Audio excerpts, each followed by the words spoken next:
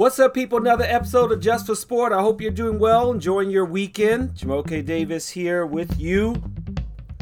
We're going to talk NBA. We're going to talk NFL. But we're going to start with history. Witnessing history at the Australian Open as Novak Djokovic wins the Australian Open, ties Rafael Nadal with his 22nd Grand Slam title. He needed two tiebreakers to get the straight set victory, but he beats Stefanos Tsitsipas, who was my pick to win it all. But, I guess I'm always trying at some point to pick an underdog.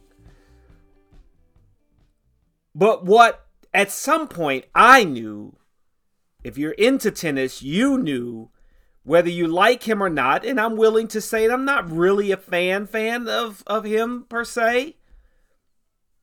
But he not only wins his 10th, which is the most all-time Australian Open titles, his 10th title,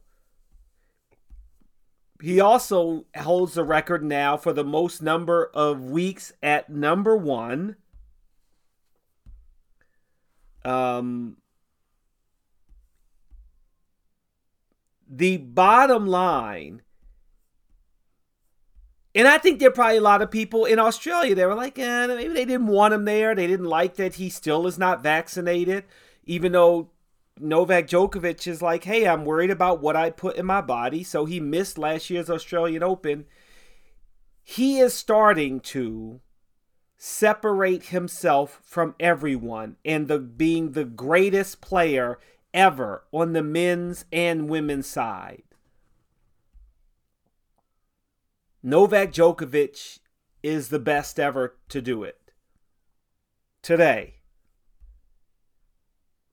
And the reason why you might as well just come to that realization if you haven't already is because how is he not the favorite to win the French? How is he not the favorite to win Wimbledon in the U.S. Open? He is. So he will best Margaret Court, who Serena was not able to.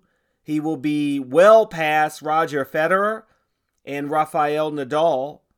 And the reason why there is no argument for how great of a tennis player he is, one, stop trying to include what he's like as a person. And I've got to try to stop doing that too.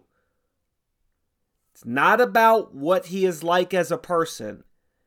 It is about the tennis. That's what we're talking about. And I think that's very difficult with other sports as well. When you think about, what about the morality of the person?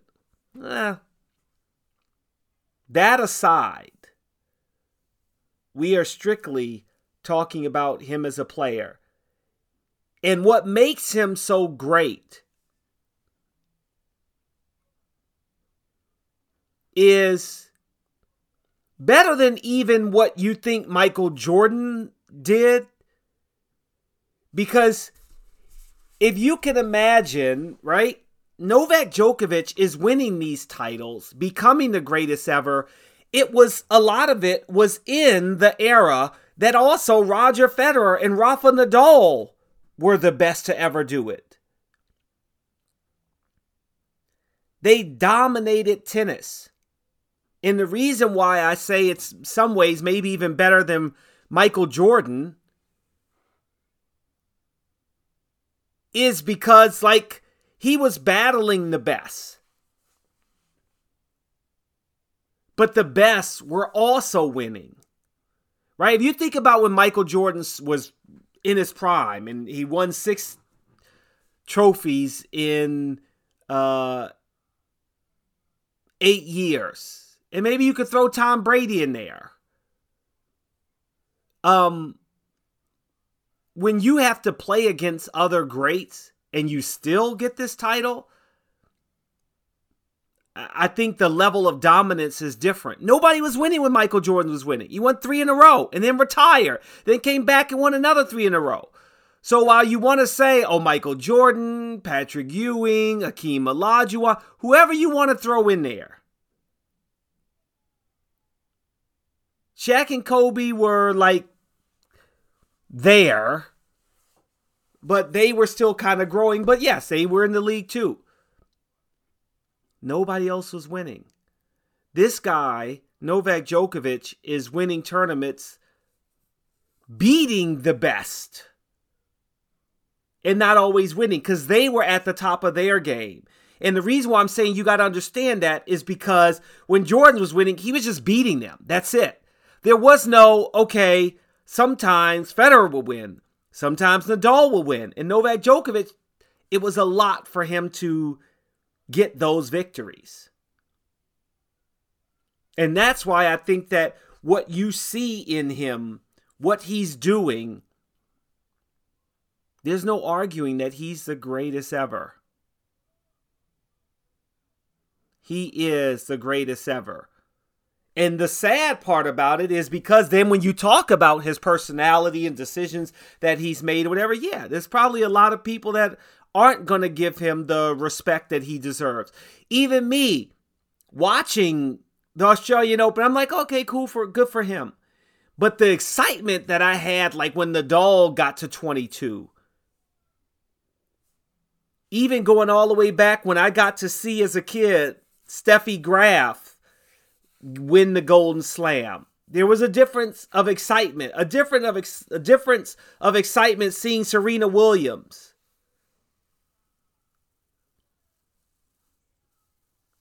Andre Agassi when he won all 4 in a row, which actually I think is something that Novak has never done. But maybe this is going to be a year that he's going to do that. And then that'll be amazing. That'll be another thing, another goal for him to shoot for, to reach for. And I'm sure he is. But whether you like him or not, you got to tip your hat off to him that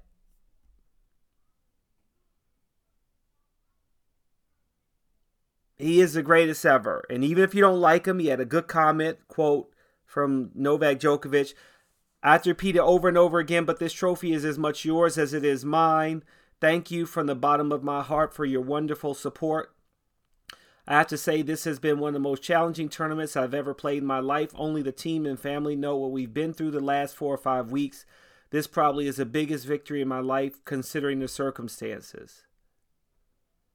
I mean, you think about that. He was deported from Australia just before the tournament was supposed to win. He's probably really mad because he had to watch Rafa Nadal win those tournaments ahead of him. He couldn't play in the U.S. Open. Right? I mean, there were tournaments that he was not able to compete in. And that bothered him. Right? So we know, even though he's saying it's the most difficult, unless you're going to tell us why it's the most difficult, just say because you're mad that Nadal was winning tournaments last year and I couldn't play in the Australian Open, so I was mad that I had to win this tournament. I mean, so that's the only thing I will say about the media where I feel like, okay, yeah, you're just kind of toying with us, right? Only the team and family know what I've been through the last 4 or 5 weeks. Well, if you don't tell us, we don't know and we don't care. Right? That's it. That's all there is. If you care to share, then maybe we can understand a little bit more, have empathy in other ways. But if you don't care to share and we don't know, then I think that's where maybe you're missing out on that human element of why people may root for you more. But so be it. You chose to be this way, and I respect it, and we move on.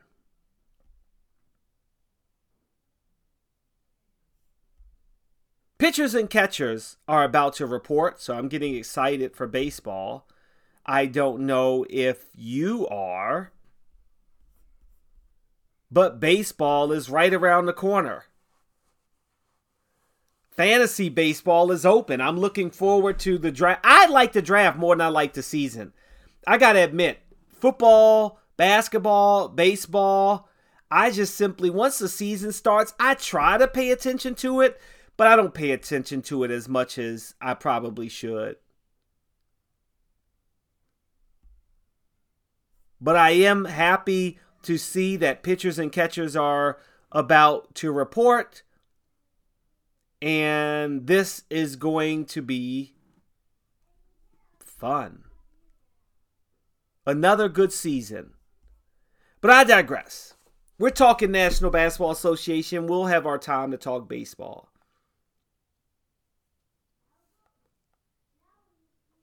The officiating in the NBA is getting worse and worse and worse. I think the officiating across the board in all sports is not great. Yes, we talk about, there's a human element with the game. But what we forget is that the game is not about the referees. The game is about the players on that court. And I think that the mistakes that referees are making are costing players chances at championships, teams chances at championships, and the decisions that a referee makes can affect the trajectory of a franchise. You may not think of it that way, and you may say, Jamoke, it's just hyperbole. But last night, the Lakers lost to the Boston Celtics. Clear foul, a hacking of LeBron James's arm on a layup. It was a clear foul. Refs. I missed it. You can't miss calls. You simply cannot miss calls. I don't have a dog in a fight. I'm not a Lakers fan, not a Celtics fan. And I think that's why I'm like, no, this is wrong. The NBA is getting it wrong. Maybe you need a third eye inside of 2 minutes, inside of 1 minute, something to prevent this from happening. And I get why Anthony Davis and LeBron James won, because they're millionaires and, probably worth over $200, $500 million. So you're a ridiculous, dumb $25,000 fine. I don't care. I'll get it. I'll take it every day. And if I had that kind of money, I would take it every day to find a way to fix the awful refereeing in the NBA. Now, granted, the way all the histrionics by LeBron James, I was like, man, I'm surprised he didn't get ejected the way he was jumping up and down. But I can understand how upset he was. Anthony Davis called it BS. They should have won that game. There's no way he would have missed that layup. The fact that he missed it so blatantly, I'm surprised a ref didn't just say, blow the whistle just because. Like, oh, shoot, he missed out. Okay, there must have been a foul. It's a disgrace to the league. It's a disgrace to the NBA that the commissioner can't do anything about it.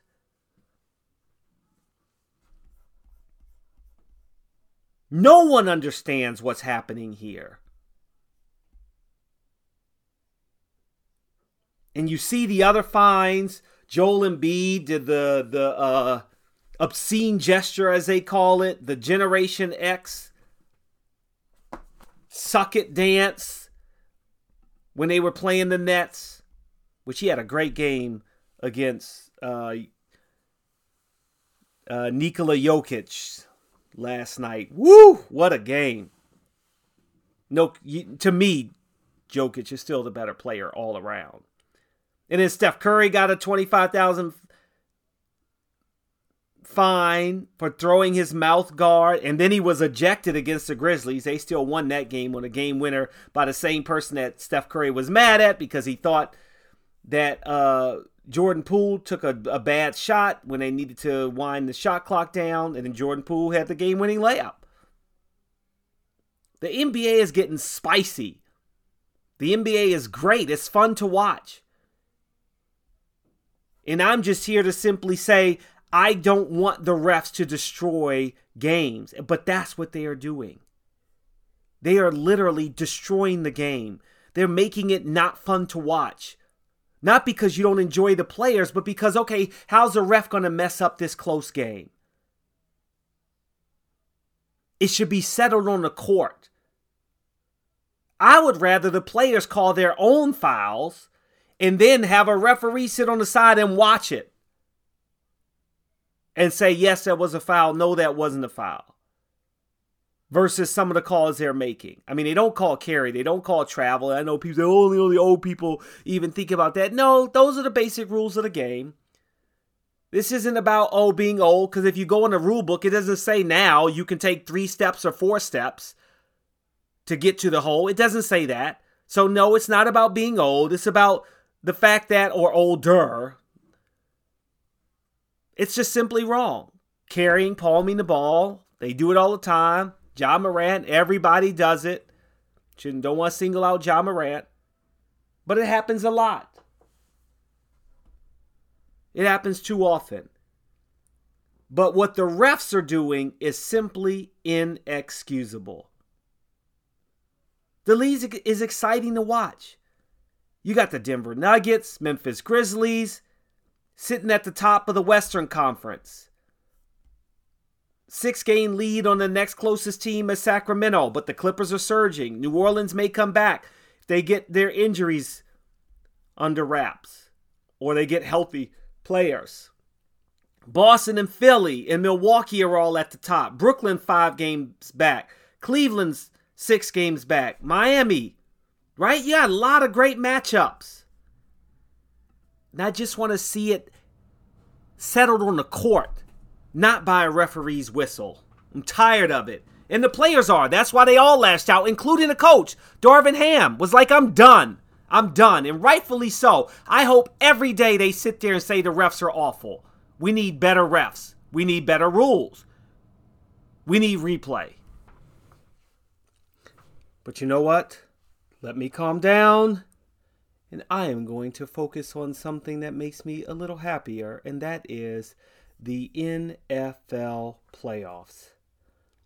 I am so looking forward to the NFC and AFC championship. I want good games, right? That's what we all want. I mean, we know that there are injuries that we are seeing, and it's a part of the game. The biggest one probably is not Lane Johnson, but Patrick Mahomes and how he will play in Burrowhead, as Cincinnati Bengals call it. But the game, yes, is in Arrowhead in Kansas City. The Chiefs are favored at -2. Travis Kelce is expected to play. And the thing is, the last 3 games have been owned by the Cincinnati Bengals. And that's the scary part to me is, and I'm starting with that game first, to think that Kansas City, more people are leaning towards Kansas City. They have, if you check on ESPN, they have a 66% chance of winning the game. I think that they are very evenly matched. Cincinnati is missing 2 of their guards, and I think that was brought up as a big thing, or offensive linemen, rather, Alex Kappa and Jonah Williams. And I think that Buffalo, going into the Buffalo game, that was like, ooh, is that going to be a problem? And it obviously was not, but I think the bigger thing is that Buffalo just was not at the level of Cincinnati. But I think we all are curious how good Patrick Mahomes will be, if that ankle is going to be a problem. And we simply don't know. I think there's a chance it will be. Right now, the spread is at 2.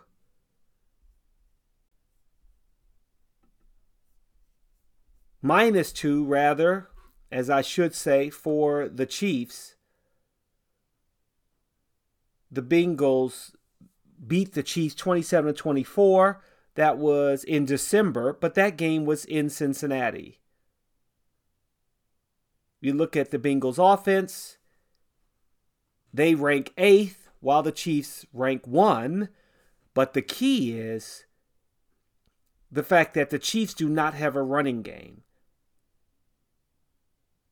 Their rushing offense is ranked 20th, while the Bengals are more evenly spread out. They're ranked 8th, rushing 7, pass 5.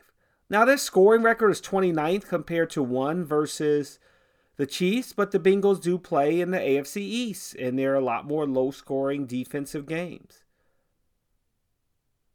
On defense, I think these teams are more evenly matched, but also the Bengals have shown to be able to score on defense.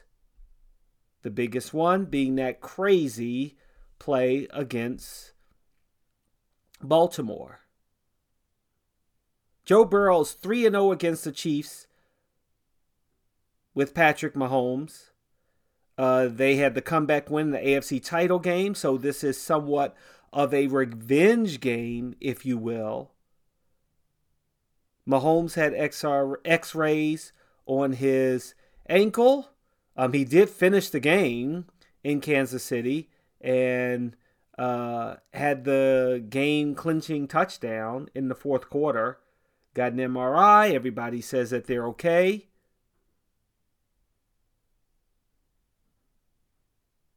I think the better offense is with Cincinnati, with Jamar Chase leading the way, but they also have T. Higgins and Tyler Boyd, and they're going up against a KC defensive backfield that playing is some young guys.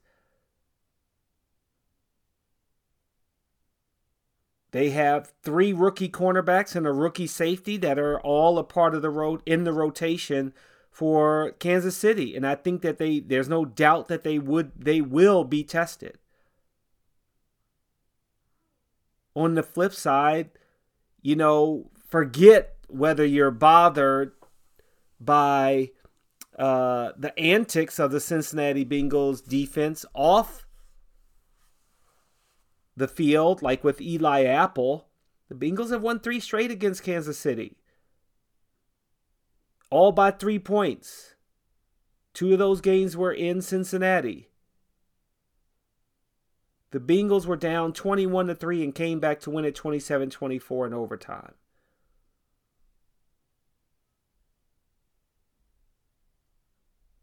This is, the 5th straight conference championship hosted by Kansas City. 5.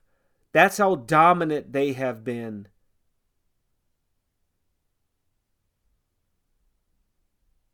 And that's pretty amazing. But it's hard for me to pick the Chiefs. If Travis Kelce isn't the best he can be, who does Mahomes have to pass it to? Juju Smith-Schuster? He's a decent wide receiver, but come on, he doesn't scare anybody. You know he doesn't. Marquez, Valdez, Scantling, nothing. Kadarius Toney, okay. Isaiah Pacheco at running back because they lost their top running back, Clyde Edwards-Helaire. This is going to be a tough game for Kansas City to win.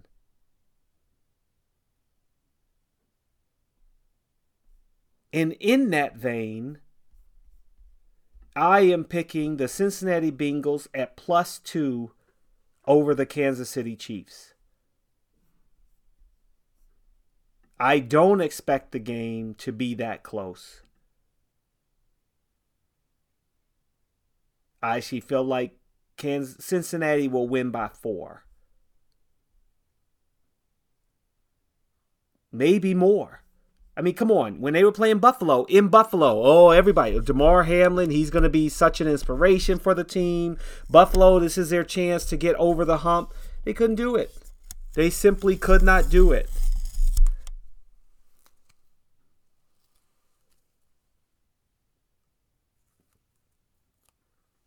Cincinnati is that good. They were in the Super Bowl last year. Come on. Come on.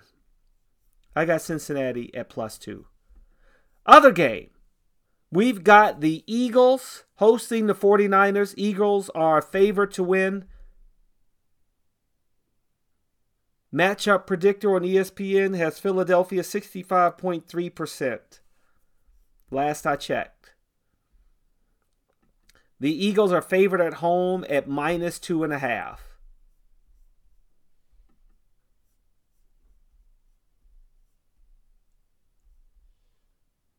I think that the Eagles have played in the tougher conference, but slightly. No one expected the Rams to be as bad as they are. No one expected the Seattle Seahawks to be as good as they are. No one expected the Arizona Cardinals to be as bad as they were.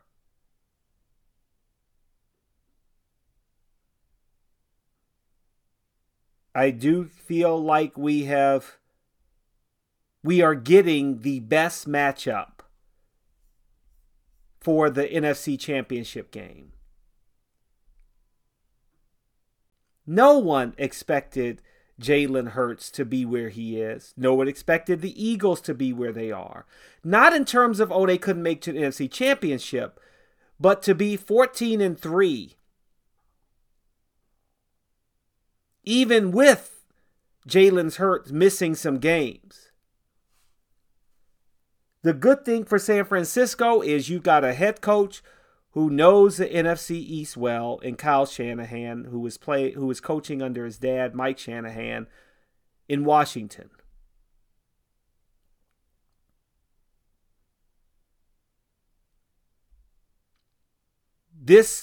Every game, the next game, if you think of Brock Purdy as the quarterback for San Francisco 49ers, is a new area for him, if you will. And that will be what I am curious about. I think the way that the Eagles dispatched the Giants, I was surprised at how good they were. These teams haven't played each other since 2021. And for the most part, I think they're evenly matched across the board.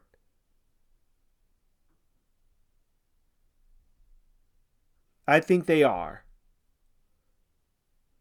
Jalen Hurts looks good.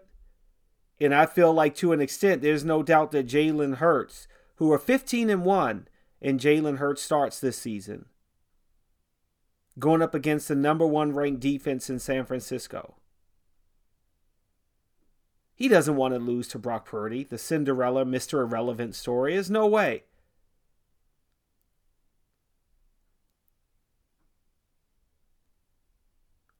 If Purdy and the 49ers are to win this game, Brock Purdy will be the first ever rookie quarterback to reach the Super Bowl. And in my mind, especially the way Philadelphia's pass rush destroyed Daniel Jones, he was sacked 5 times. Philadelphia leads the league with 70 sacks in the regular season.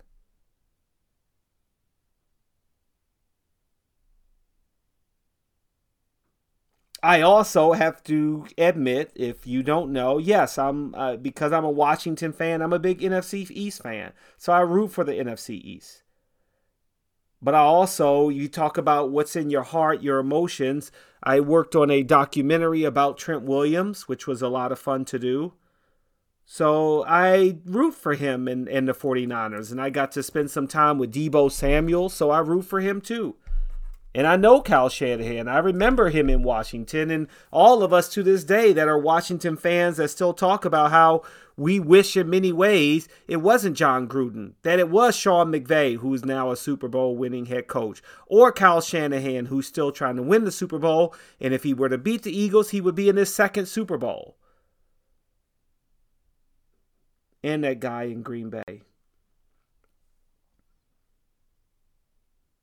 But in reality, I think that the Eagles will win this game, and I'm taking them at -2.5. I think they're at home. I think they have a very good, potent defense.